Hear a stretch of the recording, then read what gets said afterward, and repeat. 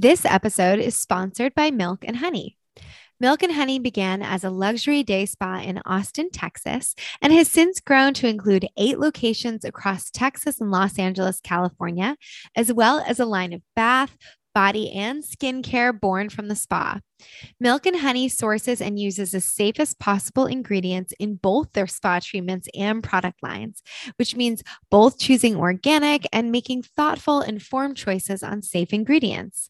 I recently went to their Brentwood location to treat myself to a spa day. In addition to having a wonderful and deeply therapeutic massage, I really appreciated how peaceful and relaxing the spa environment is.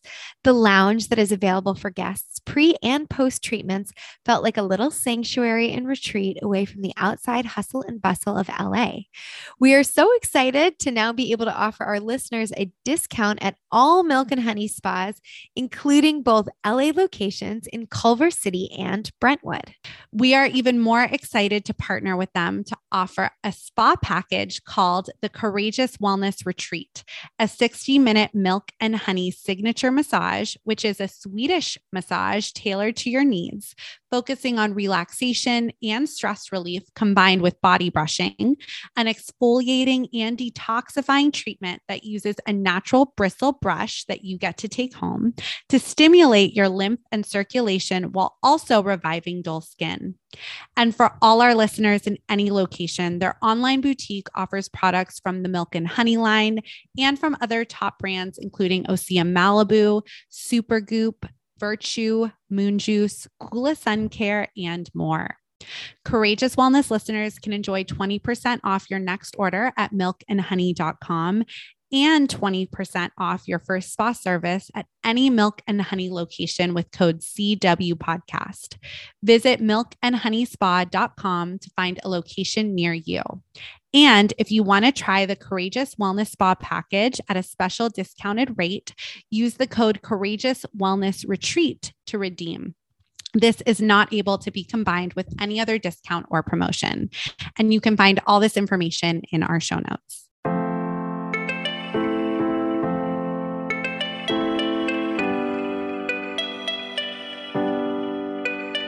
Welcome to Courageous Wellness. My name is Erica Stein. And I'm Allie French, and this is a podcast about individual journeys within wellness and how to navigate it all. After Allie experienced a cancer diagnosis in her 20s, and Erica went through a sustained 50-pound weight loss and self-love journey, we created a platform to interview real people from all walks of life that have combined all types of practices.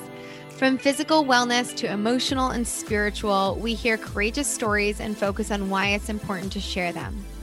We are both certified integrative nutrition health coaches, and together with our community are learning to live our most purposeful lives by sharing one courageous story at a time. It takes courage to share these journeys, and by talking about them, we aim to destigmatize the process. We want you to be your own health advocate, feel educated and informed on the latest in health and wellness, and empower you to feel your absolute best. And because we want to bring forth a wide variety of stories, the opinions of our guests do not necessarily reflect our own, but we hope the diverse and varied stories will empower you to make the best choices for your own life. So join us as we and our community share our courageous wellness. Hi, everybody. Welcome back to the Courageous Wellness Podcast. We have a great episode for you today with our new-ish friend, Julia, all the way from Poland. Before we get into her formal intro, we're just going to do weekly updates as we usually do. Erica, do you want to kick us off with what's your weekly update or what you've been enjoying? My weekly update. I'm happy to share that things are much better with the puppy this week. We're getting into a rhythm. We're getting into a routine. She wakes up 1 to 2 times a night, but it's doable. It's definitely doable. My husband and I are on shifts.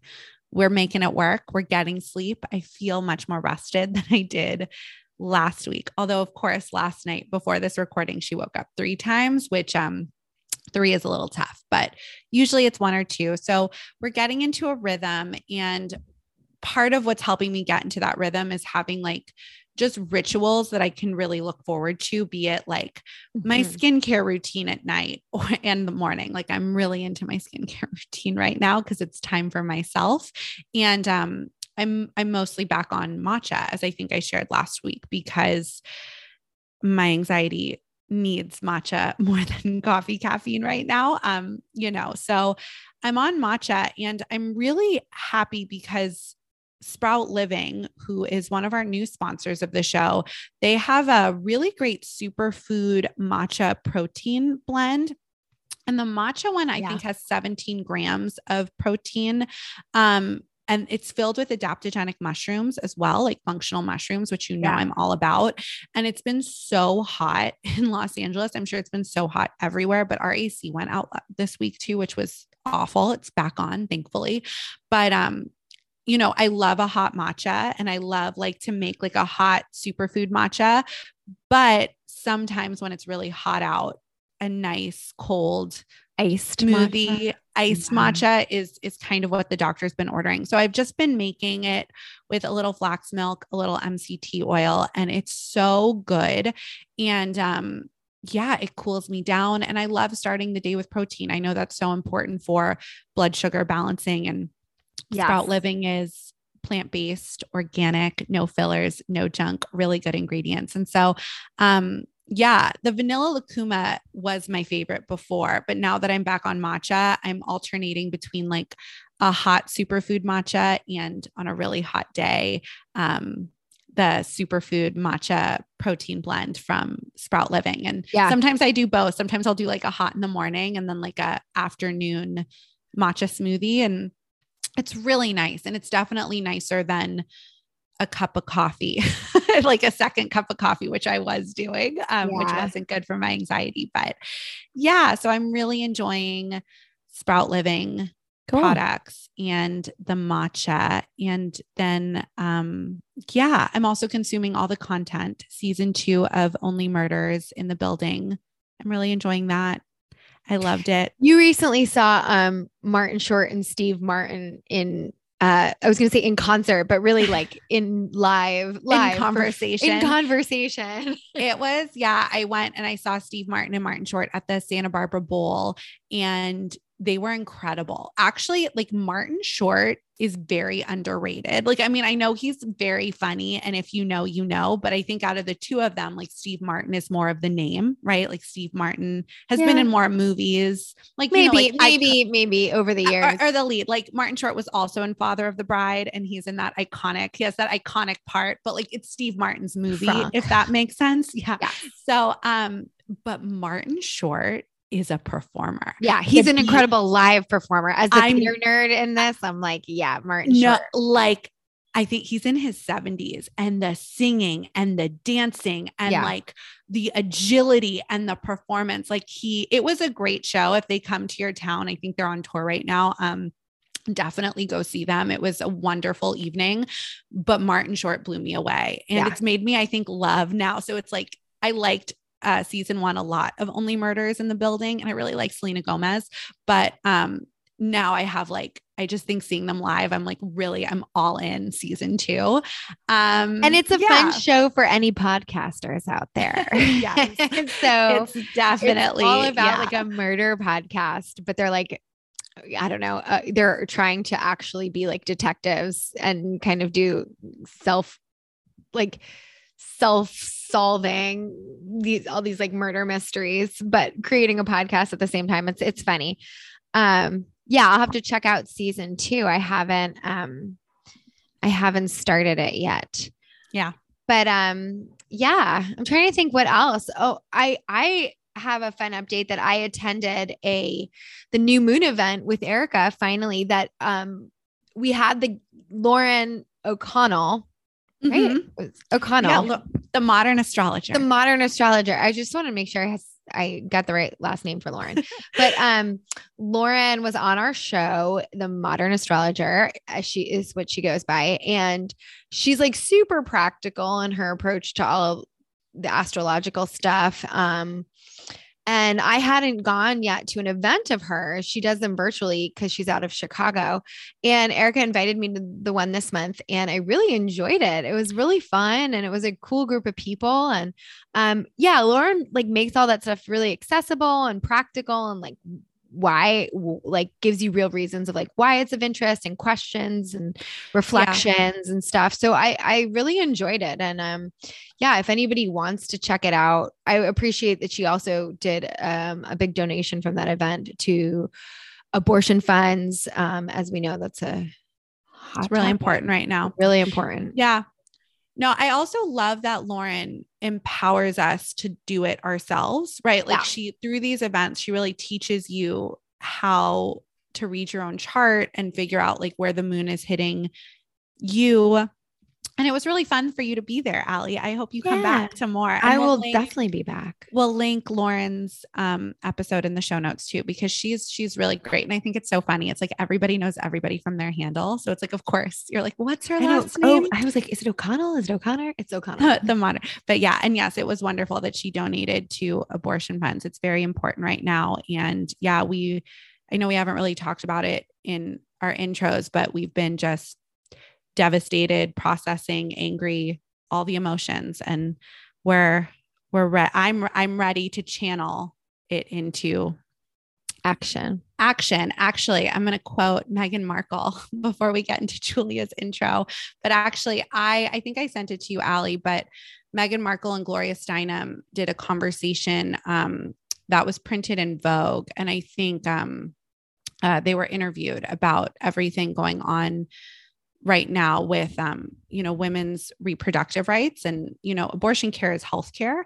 So, but she said, Meghan Markle said something and I wrote it down because I really liked it. And she said, when you have anger, you have to channel that energy into something that makes a difference. That's what activism is. Mm-hmm. And that really spoke to me because I'm so angry and sad. And then Gloria Steinem said too, she said, we need to remember that hope is a form of planning.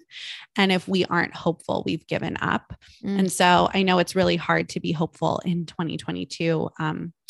Yeah. And, this is an international conversation. I know Julia's from Poland. So, but in the United States right now, it's really, it's rough. It's rough.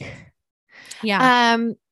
Speaking of hopeful, I think that's a good transition actually into Julia's intro, because she is a young voice that, is a hopeful voice. And, Gen Z has a lot on their plate, but, meeting people like Julia has definitely, even grown my hope about the future. So, should we get into it? Let's do it. Okay. So today on the podcast, we welcome Julia Spohr. Julia is the host of the Being Better podcast and joins us all the way from Poland on this recording. Julia has a deep curiosity about the world and uses her platform to explore the factors that determine happiness, health, and relationships for human beings. On this episode, Julia shares her knowledge about sustainable fashion and sustainable living with wonderful tips on how we can all lead lives with more consciousness around consumption. Julia is a hopeful Gen Z voice, and we are so grateful to her for sharing her knowledge, youthful spirit, and reflections on the show today. You can also check out our episode on her show, the Being Better podcast, which is linked in our show notes. And we actually talk all about women's health and the birth control pill and hormones and all that good stuff. So check it out and enjoy the episode.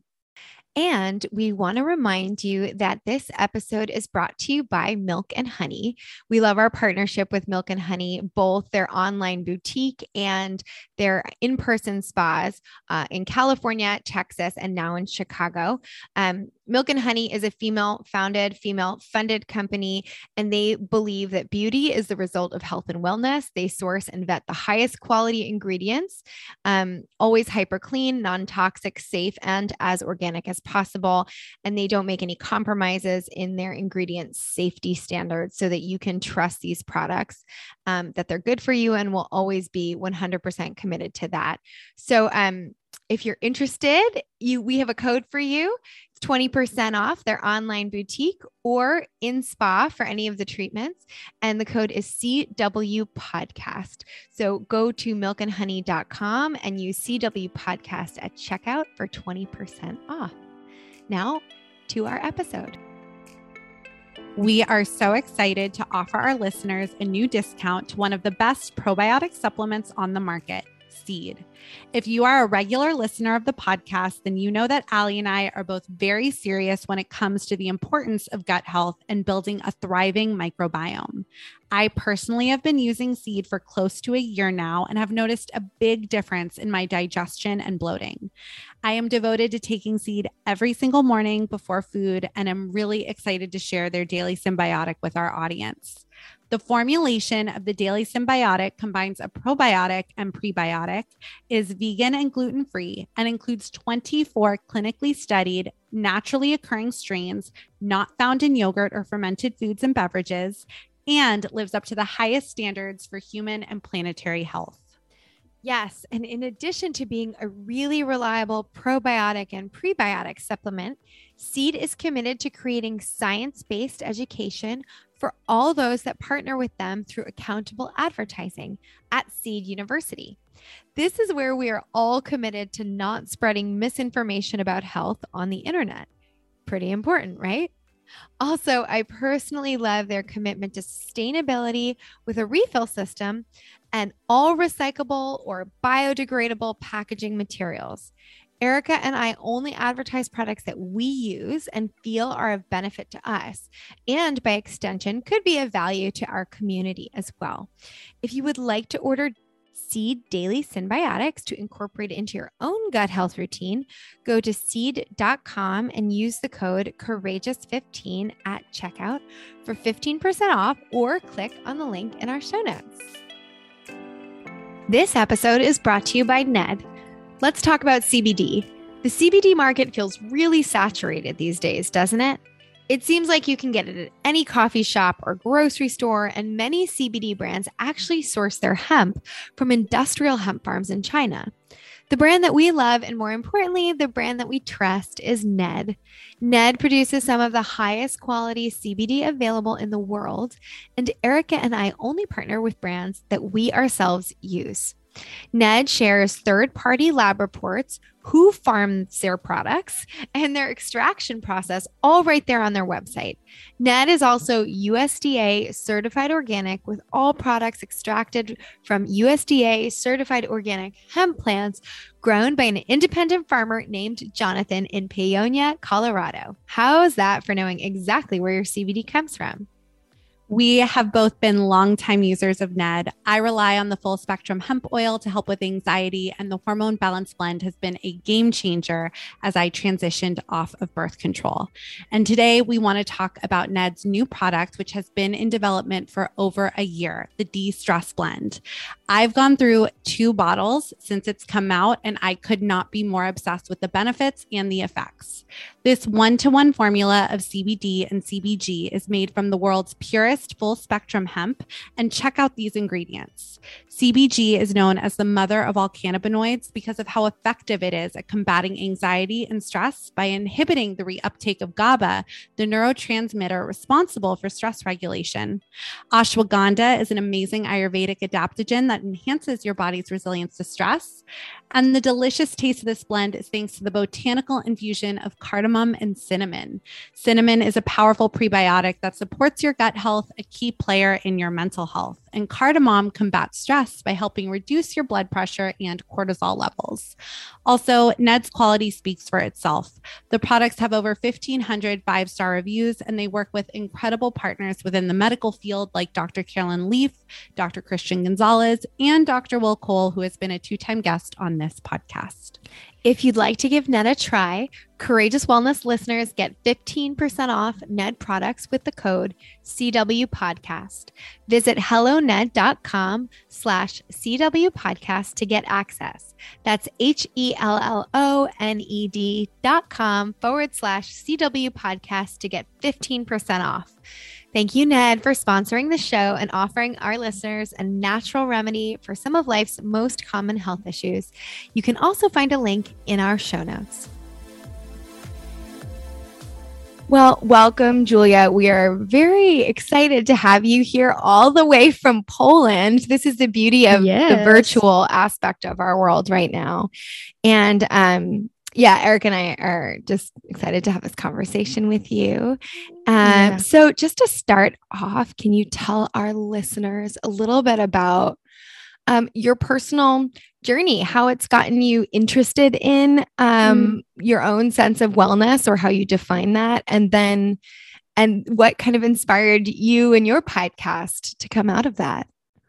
Yeah. So basically, I think my relationship with wellness kind of is represented by how my definition of wellness has changed through years.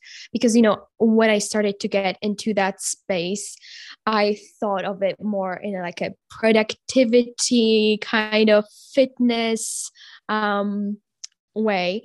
But I feel like through getting into this space, through making a lot of mistakes, and through kind of listening to people that maybe are not, like, maybe their advice is not as valuable, then yeah, so through that I've kind of sort of hurt myself, I guess a bit, and learned that wellness is about prioritizing your health and your happiness, and sometimes that means that you actually have to be less productive. Sometimes that means that you have to, eat more, sleep more, see your friends instead of working. And so I guess that I've entered this space through the kind of self-helpy books kind of situation that I think we all have. But okay, but I'm getting ahead of myself. So I feel like when it comes to my journey with wellness, started with me being just such a movement based person. Like I've always been a very active person, an athlete, and I made a whole episode about it. I think there is this domino effect when it comes to like healthy habits, and so it always starts with one thing, and for me that was movement. So I've been a competitive swimmer for, I guess, like 6 years, and it was amazing. It was a great journey that taught me, self discipline and kind of self control, which I think is important. But I've actually burned myself out through it. It was a lot of pressure from the coaches, from myself, from teammates, and it was a lot. So I decided to stop, to quit, and I decided to actually take responsibility for my well-being, because that was a hard time. I also by then, I mean, I kind of developed some like disordered eating patterns, and I was just unhappy with I thought that there should be more to life. So I still, so I needed movement, because like without it I go crazy, and it's my one of my deepest joys. So I started to run, but I made this my own thing. There was like this big switch, because I did it myself. I didn't really measure. I didn't really know what like results in running were good. So I just did it, and I learned, and it was just my thing. I did not have a lot of expectations. So through that, I've kind of got into doing things for myself, and so also because I wanted to heal my relationship with food, I started to research what types of diets like the best of runners and triathletes eat. That's when I stumbled upon veganism, which was like another domino, which was so important for me, because it got me also into the community of more like spiritual people, because a lot of people don't eat animal products because of ethical reasons. So yeah, I got into that community and started to research yoga and mindfulness, and also that was another domino, I think.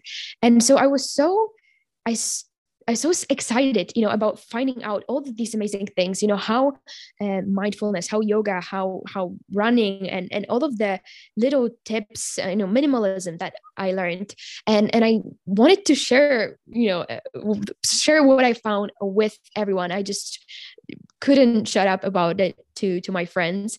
And that's when I started to blog about it, which was fun, but I felt like it was kind of isolating. Like you just wrote and you didn't have that much feedback. So that's when I decided to start the podcast, which was like one of the best decisions of my life, I think, because I think like apart from that just being a great opportunity to meet amazing people such as you, and to talk about all of the things that I love to learn about to improve my life, improve my happiness, and do like very research based, just ways to find ways to be better, which is a shameless plug of the Being Better podcast. Also, I feel like it's great to have something that just keeps you accountable in developing your passion. So if I can have like my first piece of advice for anyone listening is that whatever you are into, if it's, I don't know, chess, for example, find yourself something that will keep you accountable in developing and growing your passion. So if it's chess, I don't know, find a chess club or start one, or just, I mean, I don't know why I chose chess as an example, because I don't know anything about it, but whatever. So I feel like I've been talking for an hour, but this is like the long story short, basically. No, thank you. It's so beautiful hearing your journey, and you're so young, which I think is really inspiring because, back to the beginning when you mentioned, right, like this kind of evolution for you with what is wellness. I feel like Ali and I are at least a decade older than you, at least. But with that, when we were growing up, wellness was so about diet culture and fitness culture. And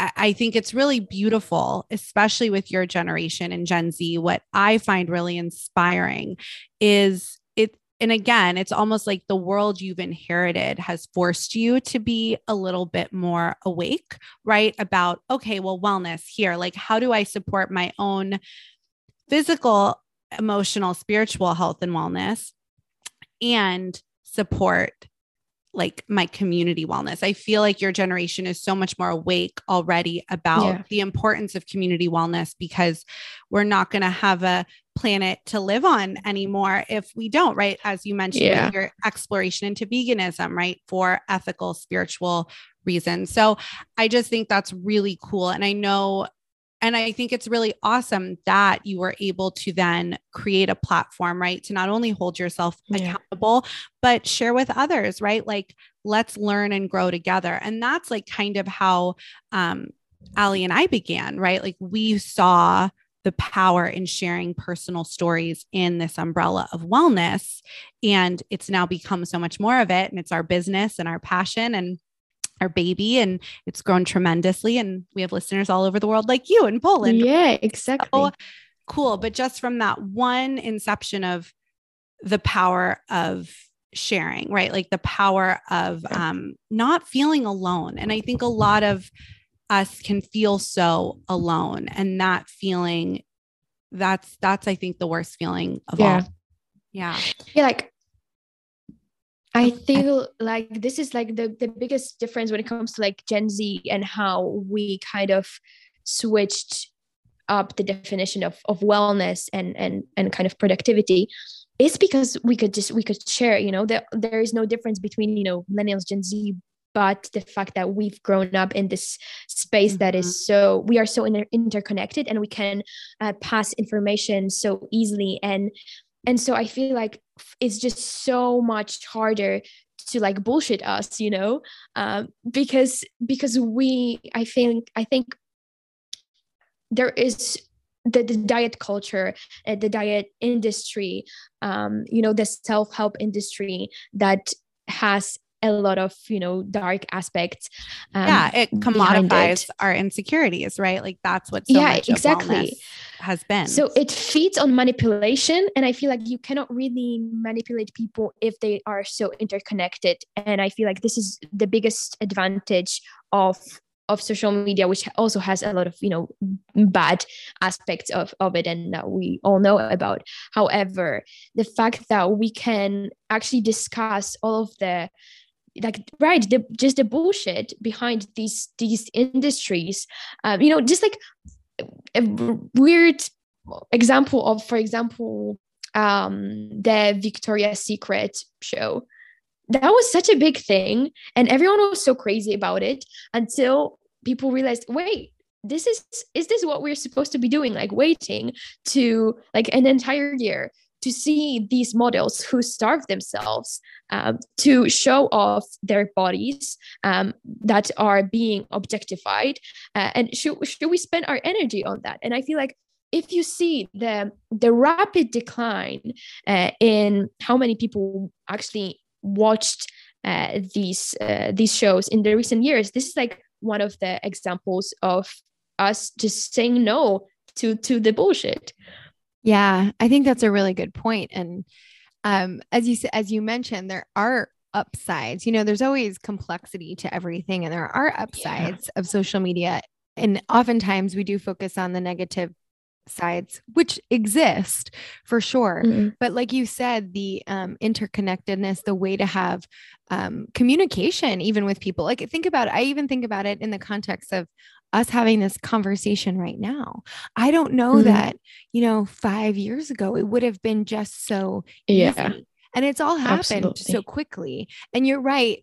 But even when you were sharing your story in the beginning about experiencing what you felt to be a sense of burnout with your swimming, perhaps, or the culture around your swimming or the coaching or whatever that might be, that you felt that at such a young age. I think maybe the only, or one of the differences between just like the decade of, the millennials to the Z generation is that I know a lot of friends who we're now in our 30s, mid 30s in my case.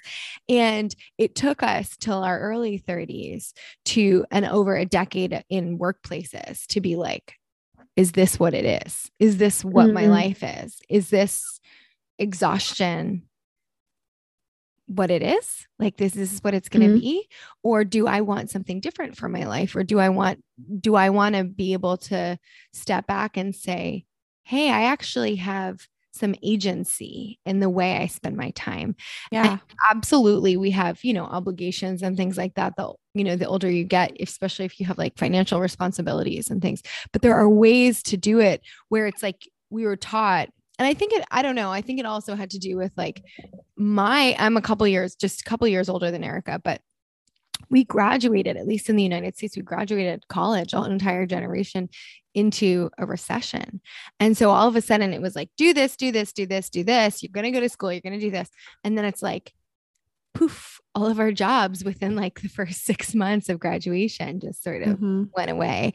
And so things like that, where it's like, oh, it might just have taken us a little bit longer to recognize burnout, to recognize that we have agency and choice, and to hear you, maybe a decade younger saying, hey, like I felt burnt out with this. I want to explore. I want to use my curiosity to figure out how I can live a life that feels authentic to me, and that there's evolution in that, and that there's learning in that, and that there's places to go and grow within that. And it's just exciting. It's cool to see. And, I think maybe it's getting faster every generation because generations above us didn't have that, maybe they like just was like, oh yeah, this is what I have to do. Yeah. And this is the courageous part, I think, like having the stepping back and asking, is it really all there is? And asking, like seeing that I have actually agency to change this. I feel like this is the courageous wellness, like the courage to ask, is it really all? And maybe I can actually have it better, even if it's going to be uncomfortable to get there. I think I'm willing to sacrifice a bit because I feel like I deserve better. Yes. Yeah. I think this is a really important conversation. And I think it is like, again, we have focused so much, and I feel like we've had so many conversations on like the negative side of social media, but I think this like courage too, that Gen Z seems to have, right? Or that's happening younger and younger. I think it can be also the positive sides of learning to curate the media you do ingest on social media, because like if you see, and I've recently started doing this myself, where it's like now they have like the favorite section that you can have on your feed. So you only have to look, like you can follow all these people, but you have this option. It's new. Maybe by the time this episode's out, it won't be so new, but you can curate who you see. And it's like, if you're inundated with people, businesses, brands, designs that light you up and that are hope filled, and that you can really curate your own, like it gives, it's more of a step towards courage. And I do want to say, because I know we have listeners of all ages as well. And so I do think, right, like you can always transform and start over, right? Like it's not, I think it's so inspiring that the younger generations are doing it much quicker, because it gives me much more hope for the future of the planet and the world. But I also know, right, like all it takes is there are so many amazing men and women in their 40s, 50s, 60s, and 70s who just start something and change the world. And even the Buddhist organization that Ali and I are a part of, how we met was through our Buddhist organization. The, it's an ancient Buddhist philosophy, but we practice with the Soka Gakkai International, which is Value Creation Society. And the person who started that sect of it did it at 57 years old. He was an educator. He was a teacher. And he was like, let's start this lay, no priest, no clergy, Buddhist education society, which is really cool, right? At 57 years old. And so I just want to share that, because I know we do have listeners of all ages, but I do think it is really amazing that it does seem like your generation is getting this quicker and quicker. Like Ali, you were saying, like, we don't have to just wake up at 30 and be like, is this my life? Like, what am I doing with my life? Yeah. Yeah. I'm curious, Julia, like now that you are in this space, you mentioned a couple things about your interests as they've developed also in, you mentioned minimalism. You mentioned, I think maybe before the show, we were talking about the idea of slow fashion, and sustainability. And, I think it's probably a twofold conversation, because as Eric and I've discussed too, it's like, it's very noble to do these things as an individual, because as you said, like you hold yourself accountable, and we have like major corporations causing most of the climate change problems in our world. But as far as like the individual efforts go, and understanding, maybe just a few tangible things that we can, take responsibility for as individuals, what would you suggest, or what have you come across that feels impactful in your own experience? So like when it comes to slow fashion, mostly, I think like this is such a game changer. Like people talk about sustainability and how we can mitigate the effects of climate change, which I think it's a great conversation to have, but we are focusing on so many things that we don't have control over. We are talking about, things that only governments and huge corporations can do, which is important also to discuss, because then we can put pressure on them. However, I feel like a lot of my climate anxiety, which is also a big topic to discuss, I feel like, is caused by things that I actually cannot control. And so like finding yourself ways that you can actually impact or like decrease your impact is so important. And I feel like slow fashion and just like fashion overall is something that not a lot of people discuss. And so like when it comes to slow fashion, first we have to talk about fast fashion. And of course, if you don't know, for any listeners, fast fashion is this method of producing large amounts of very cheaply made clothes. And, you can say that I don't care about fashion and I'm not interested in that. But I feel like if you wear clothes, then fast fashion is a problem that you should be concerned about.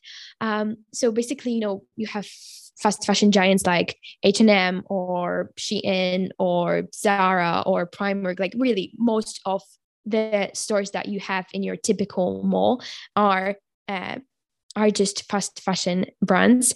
So what they do is they use trend replication from, you know, these bigger and better designers, and use low quality materials in order to bring these very inexpensive clothes to the public. And what this has done in the past 10, you know, 20, 30, I mean, let's say like in the past 50 years, probably, it's that it has resulted in this worldwide growth in these overwhelming amounts of consumptions. And so, unfortunately, this method has so many harmful impacts on the environment, of course, when it comes to like pollution, but also when it comes to like, you know, just getting the resources, because most of the clothes that you are wearing contain plastics, and like we were talking about microplastics, but just, you know, fabrics like polyester. This is basically plastic. This is, you know, this is so bad for the planet to produce, but also it's, you know, it stays for like 400 years. And yeah, so this is also harmful not only for the environment, so that's, you know, a big topic to discuss. However, you have to also think about that when it comes to fast fashion, it has tremendous bad effects on like the like economy and societal, I think, like ethical impacts, because most of these companies, while they are from countries like the US or the UK or like European countries which are well off, actually they base their factories in like poor countries with low minimum wages like Bangladesh or Vietnam. And basically they take advantage of these people who, well, they make really dollars per hour, like one, or like sometimes they even like get paid in like cents. And so they take advantage of these people who work like really in terrible conditions. They work long hours. Very often the people who are working are just children, and you know, they are the future of these countries, and they should be working to like develop these countries, but actually are spending their time in those factories breathing in these harmful chemicals. And then, you know, these chemicals which are produced in the production process are then polluting their rivers and their like agricultural land. So, you know, it is super, like, it's extremely unethical, and it's also bad for like your wallet, because when it comes to fast fashion, these are extremely, like, it's super cheap, and it's so, I don't know, it's attractive to think that, you know, I want a t-shirt that looks like it's from like a Gucci show. But, you know, I know that it's cheap and it's attractive. However, you have to think about, but that it is cheap because it's low quality, and the longevity of these pieces is incredibly short. And so we actually end up spending so much more, even though these pieces are cheaper. You have to buy so much, and it's like, for some people, shopping has become like a weekly activity. And yeah, we buy so much, we consume so much. So yeah, I guess this is fast fashion, and I feel like it should be made clear that if you stand back from that and you say that you don't want to contribute to that, this will probably like have a greater impact than a lot of like these very like discussed ways, like, I don't know, using reusable straws or something. I feel like if you don't contribute to fast fashion and stop buying from these brands, it will have such a greater impact. So like when it comes to slow fashion, one of my favorite things to like recommend to people is thrift shopping. You know, there are so many people who are hesitant about like buying secondhand clothing, and I feel like, okay, if you're not into that, there are so many great ethical brands that you will find online. However, for me, I feel like I first of all, I like the activity of thrifting. And if I want to make sure that something is of better quality, you can thrift online and find basically the same piece that you found new, but you can, find it on Depop, for example, which is a great site, or like Vinted, or, there are like in each country you have something. And then you can find really like clothes that will be cheaper, that you will, you'll give them second life. And there are so many benefits. And yeah, like slow fashion is something that I don't know why not many people discuss. No, thank you. I mean, goodness, like you just educated all of us so much. So thank you for sharing that. I think it's really important. And I think people are starting to wake up to this concept of fast fashion, right? Like it is being talked about more. I agree with you that it's not being talked about nearly enough. And we do live in such like a consumer society, right? Where it's like, I want this, I want it now, I want it fast. And like you said, all these fast fashion companies are mostly in malls or they're online and really cheap. And, even like my own Amazon consumption, like I'm guilty of ordering so much on Amazon just for the convenience. And I've been waking up to how I can transform that as well. But I think I've seen so much more on TikTok and online lately about, right, like same, like the reusable straw example. It's like, why am I drinking my drink out of a soggy paper straw when these like corporations are exactly polluting the environment, or these, celebrities are taking private jets everywhere, right? So it's like, it's an interesting conversation, but I think too, something I've looked into as well. And yes, like I think buying secondhand, be it like Poshmark, even like eBay has really great things that can be reworn. And like you said, are exactly what you'd want to get new, just to maybe a little bit later. Even sites like The Real have like really high end, like Chanel, Dior, Louis Vuitton items that are reused and repurposed. But I've been so interested lately in this like concept of a capsule wardrobe, right? Where like, even if you want to buy, right, like new clothes, how can you really create this like capsule wardrobe of fewer pieces that can be used interchangeably? So maybe you're only shopping like once every like few years, right? Like if you have these like basics in your capsule collection, and then thrifting any additions, or using like Rent the Runway for a wedding or an event that you have. So I think this is really environmentally impactful. And I think I'm hopeful even for myself as I start to unpack my own consumption.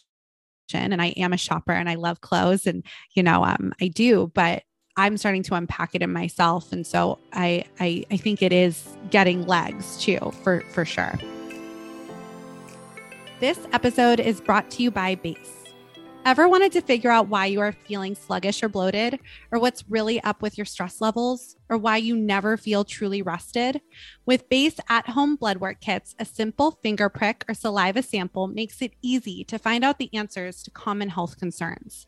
Whether you know which tests you want to get started with, or you need some guidance, Base's proprietary assessment quiz makes it easy to begin your health journey empowered with an understanding of your own body. Members can measure, understand, and improve their health levels related to the 5 most common areas of health concerns: diet, stress, energy, sleep, and sex drive. The result of your hormone, vitamin, or nutrient tests are delivered to you through Base's app and come with personalized recommendations, including lifestyle changes, supplement suggestions, and more. We both had the opportunity to try Base, and we love having the information at our fingertips and really recommend it as a resource. We are huge proponents of advocating for your own health, and Base gives you a baseline information about yourself just to make it easier. Pricing starts at $59.95 per month or quarterly, or you can start with Base Complete, which are 8 tests upfront for $450.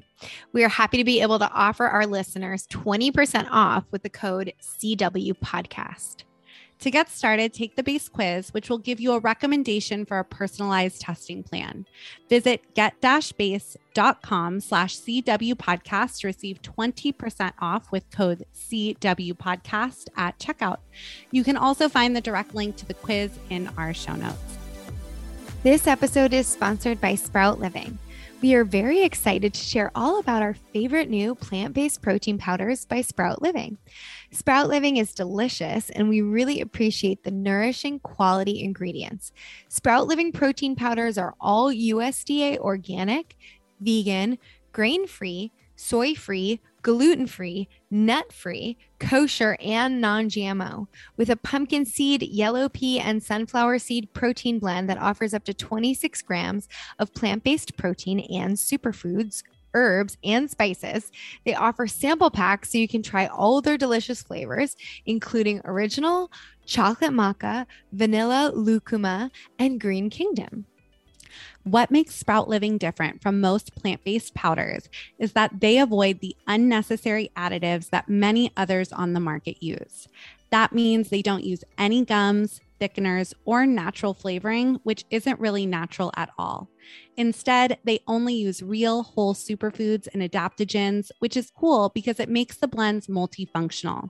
I love to use the chocolate maca blend with cashew butter, chia seeds, flax milk, frozen blueberries, and spinach to make a decadent smoothie that tastes just like a chocolate shake.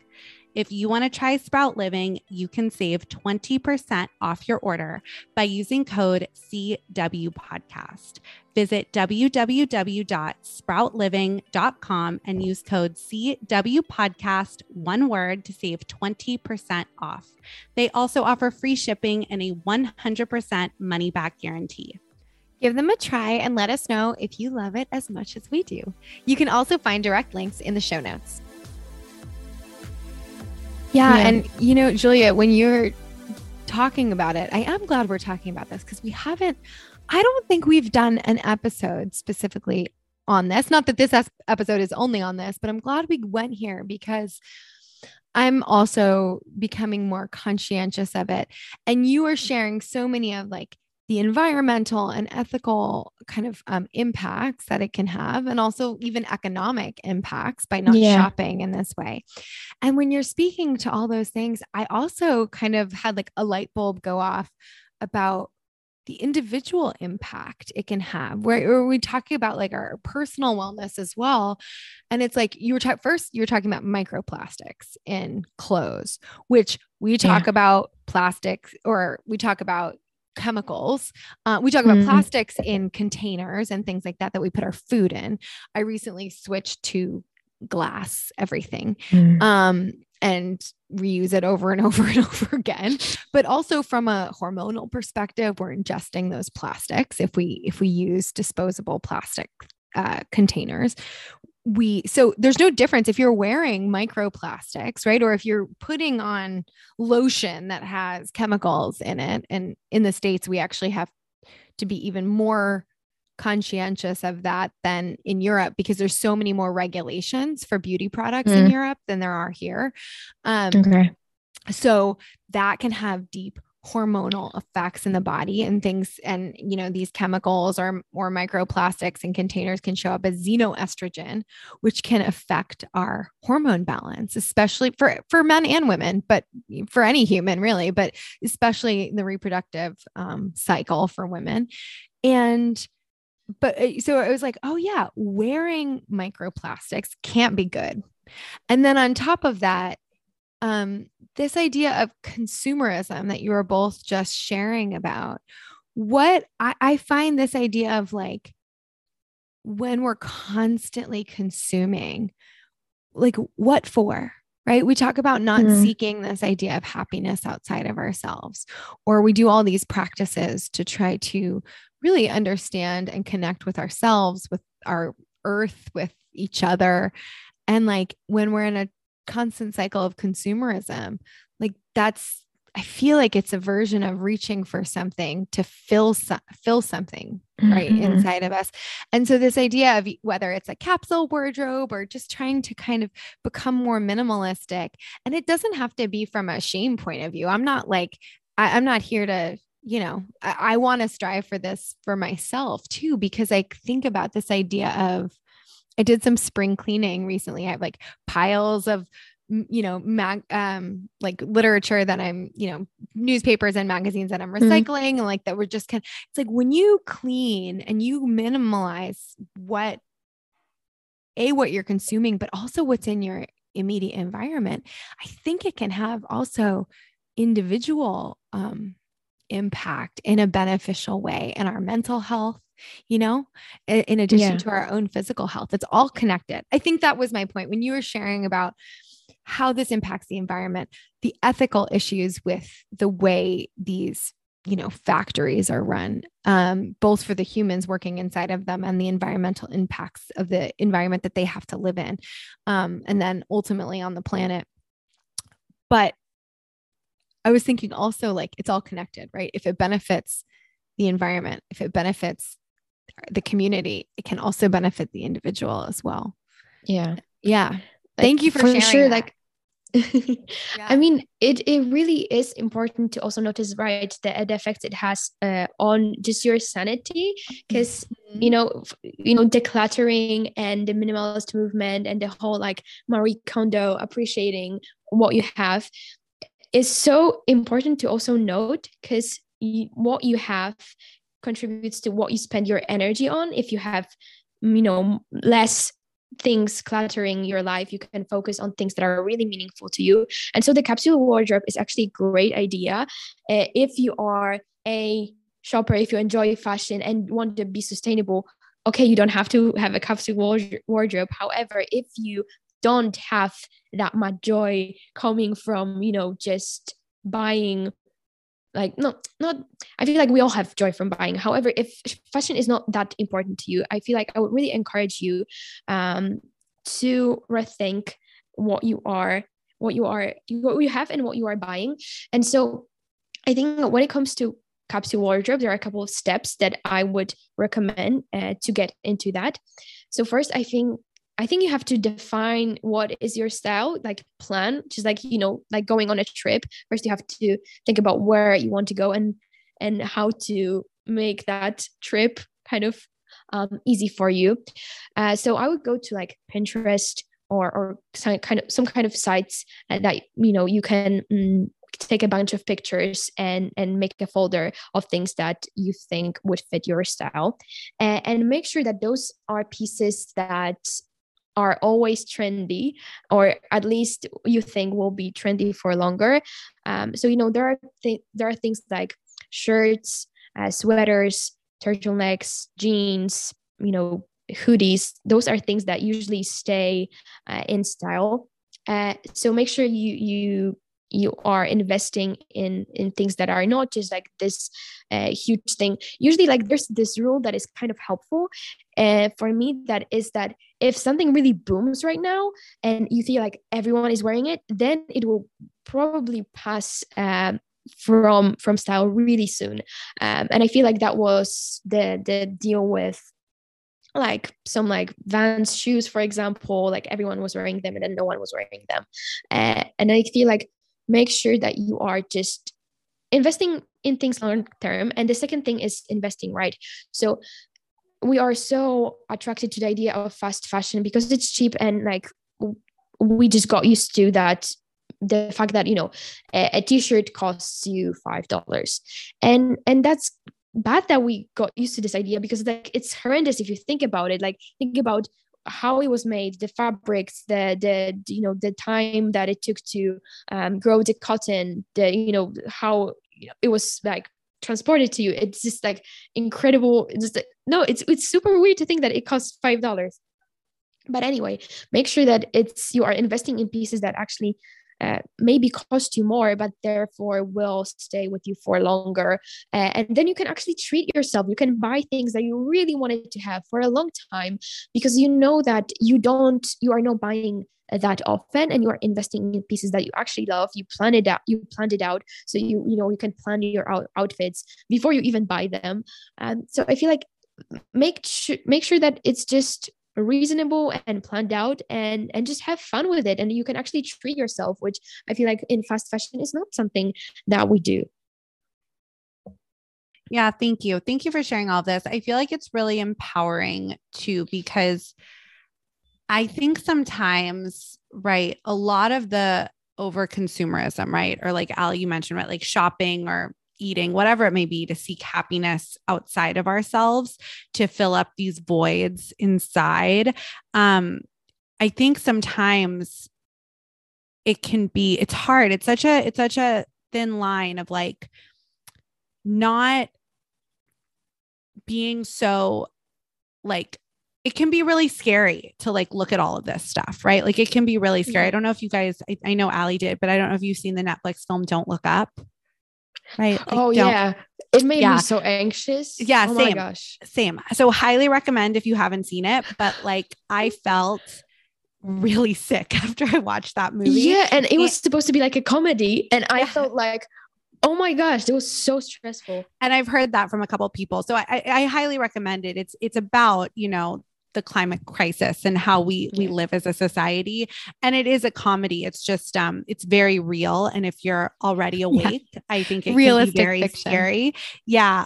It was so funny. I was talking to my brother's, partner, and she was basically like, yeah, we watched that movie and then we just like hugged each other afterwards and like cried. We were so horrified. But I say that because I think sometimes it's like we watch a movie like that, or we hear, like I saw a funny funny real tweet after the Oscars with Will Smith. And it was like the craziest thing about Will Smith at the Oscars is Antarctica is melting faster than we thought it was. And like this giant ice cap broke off on the other side of Antarctica that we thought was stable. Right. So it's like, and then I went down a rabbit hole and read all about, you know, the ice melting in Antarctica much quicker than we anticipated.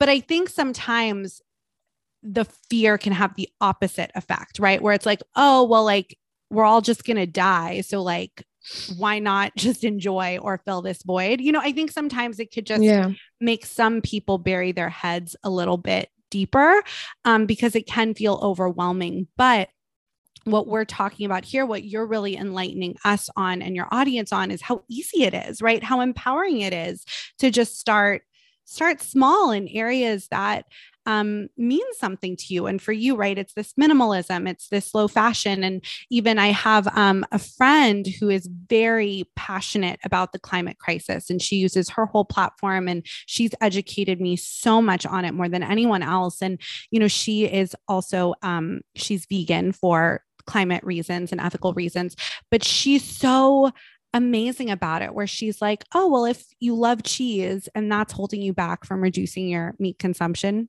reduce your meat consumption and eat cheese. Or if you can't give up bacon, reduce your meat consumption and keep eating bacon, right? Like she's so about not being so dogmatic and scary and intense. And I think that is nice sometimes, because the world we live in is so intense that I don't know what I'm trying to say, but I think this conversation is really, I think, very empowering, as opposed to like, well, if you don't do this, we're all going to die for a lack of a because I feel word. like I'm saying that it's easy, but not only that it's easy to do it, but it's actually beneficial. So it doesn't have to be a sacrifice, because actually it made things easier for me. I'm spending like less on the pieces that are, because I'm mostly buying secondhand. So I'm spending less on the pieces that are actually of great quality, and also I am giving them a second life, and it's like a win-win situation.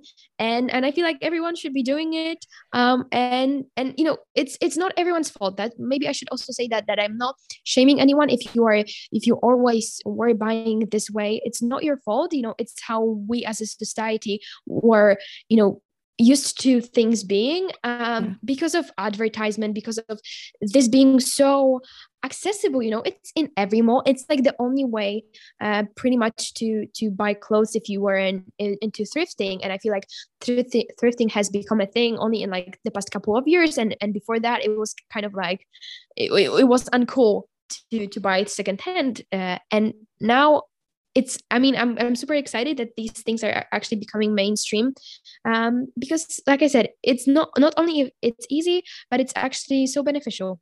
Yeah. And I think what Erica, you're like, I don't know what point I'm getting, but you actually made a clear point, which is that any little shift, any little change is still a shift and a change in the right direction.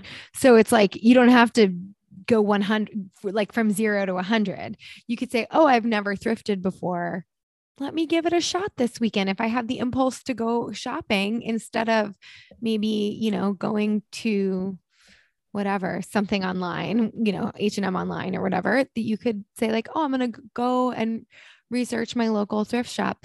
And I know that like, it depends on where you live, but a lot of, if you live near a big metropolitan area, I guarantee you there's probably some really cool options too, like really creative, artsy. Like I know in LA, there are amazing places. I mean, we're the movie industry where you can get like secondhand, just really kind of wild and fun and unique pieces too. So sometimes it does take a little deep diving to find out maybe where they are, what, who has those. And then there's also like, oh my gosh, I used to shop at Goodwill all the time. Yeah. Like, I don't think, for anything from a Halloween costume to like, needing even like house goods, like, oh, I could find a cool bowl here, whatever it might be. Yes.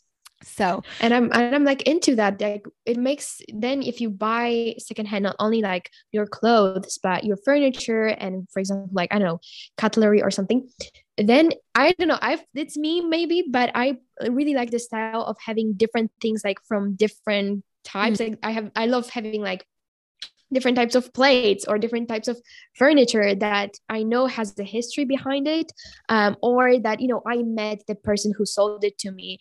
I have a lot of like furniture from like some friends who didn't need it anymore. And yeah, it's just, it has a history behind it. It's more meaningful. And I don't know, it's cooler, I think. Yeah, absolutely. And I think that's also like when you're younger too, I think like tapping into your friend group is really great.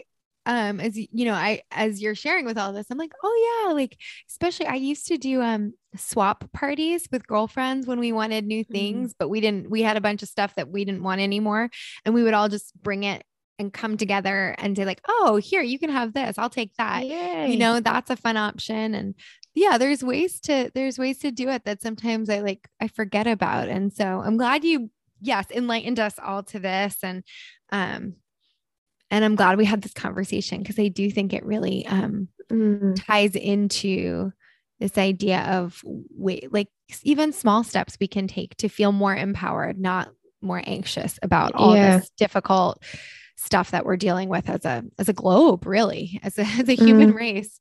And I can't believe it's already time, but I'm sure we could talk to you for hours, and we're excited to chat with you again on one of your episodes. But as we start to wrap up, we ask 3 questions for all of our guests. So the first one is, how do you practice daily self-care? What does your daily self-care look like? And do you have any non-negotiables for yourself? Oh my gosh. I have like so many things to say, but I feel like I've been talking so much today. So I'm going to try to keep it like concise and really, maybe I'm just going to like list some of my favorite practices, because, for me, of course, the deepest, the closest things to my heart is movement. And so I always start my day with some type of movement. So it usually is a run.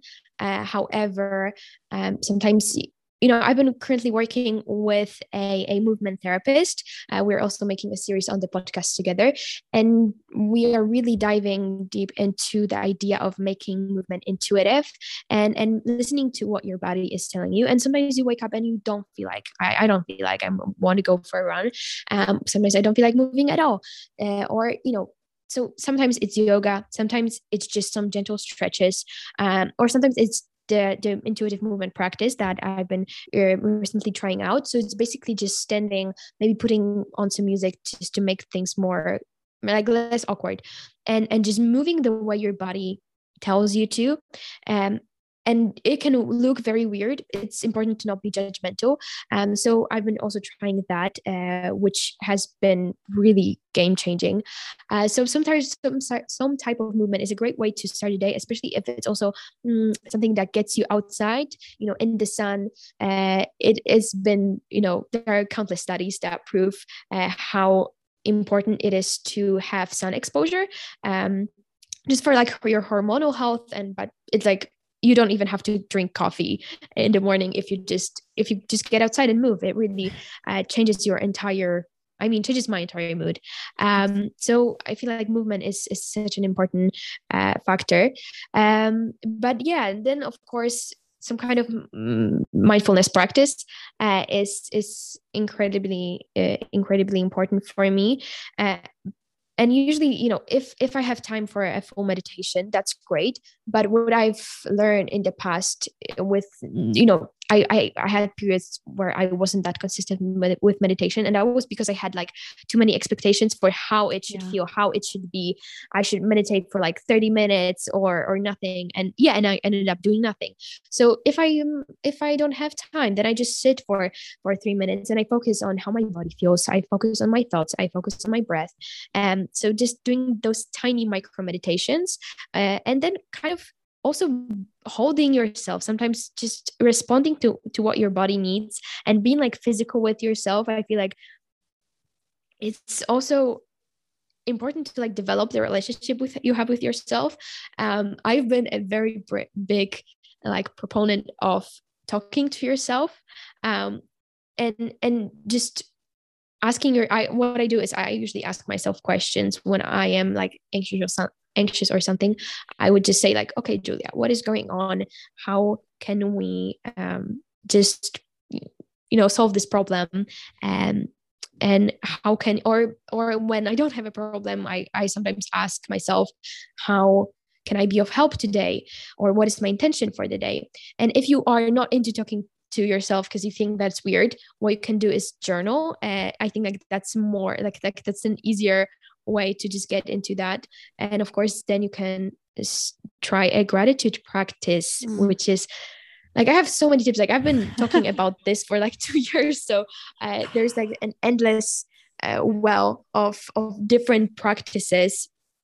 But like also, just spending time with the people you love. I feel like FaceTiming right now is so important. Like this is such a great opportunity for us that we haven't had, in past years, that I have 10 minutes, I'm commuting, I will always like call or FaceTime my friends. And because like, it's hard to find time to do that in a day, but it's so game changing. And you don't have to spend a full hour. You just call them randomly and it just can change your entire mood.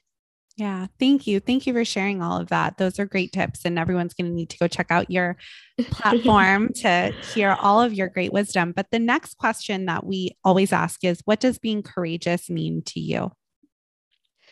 Yeah. So I feel like coming back to what I said earlier, I feel like this is choosing to do something for yourself, despite the fact that it's uncomfortable. It's courageous wellness. It's doing something for yourself. Courageous, it's just doing the uncomfortable thing.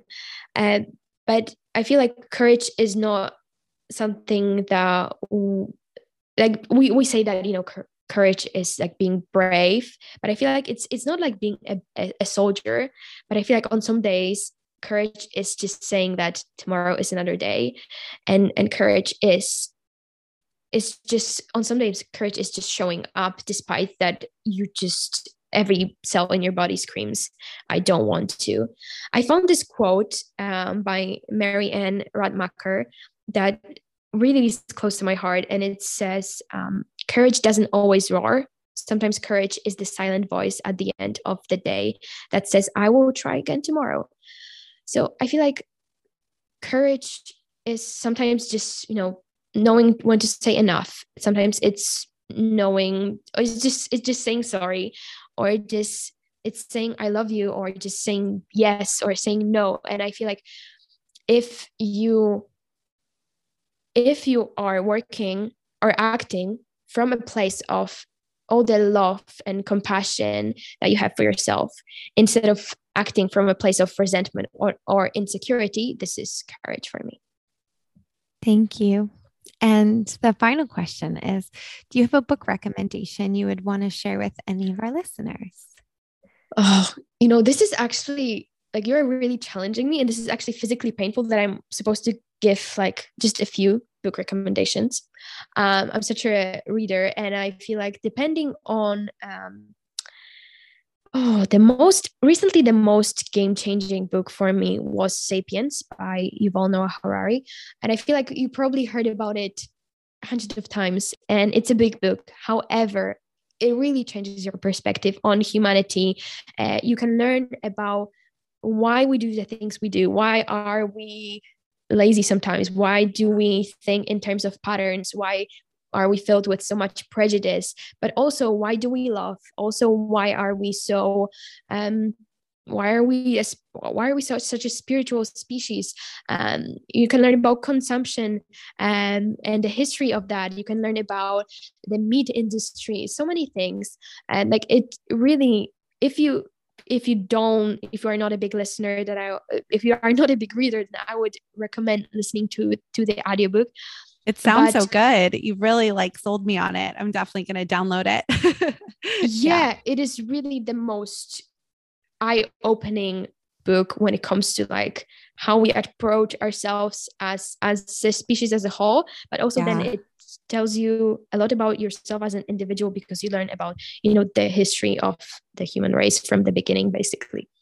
Well, thank you, Julia, for sharing everything you've shared with us today. For anyone who wants to find you, follow you, listen to your podcast, find your platform, where can they do all of those things? Okay, so you can visit our website. It's beingbetter.info, and everything else will be on there. But we are also on the Instagrams, and that's beingbetter.pod. And yeah, I think I started a TikTok account, which I'm trying out, and I feel, I don't know, kind of stumbling in the dark on there. But I think it's beingbetter_. But I feel like if you go to the website, then you can find everything else on there. And yeah, we're excited to share with you everything that I've found recently and did experiments on myself, or there are a lot of great conversations with experts that you can find in the feed of the Being Better podcast. And yeah, I also wanted to just thank you for inviting me to speak on here, and it's been such a pleasure to meet you both and have this meaningful conversation. Thank you so much. Our pleasure as well. Thanks for tuning in to another episode of Courageous Wellness. Tune in every Wednesday for a new episode featuring a different guest each week. Subscribe, rate, and write us a nice review. And you can also follow us on Instagram at Courageous Wellness, or get in touch via our website, www.courageouswellness.net, where you can also find additional info about our health coaching services, virtual group events, newsletter, and more. Until next week, I'm Allie. And I'm Erica, and we're Courageous Wellness.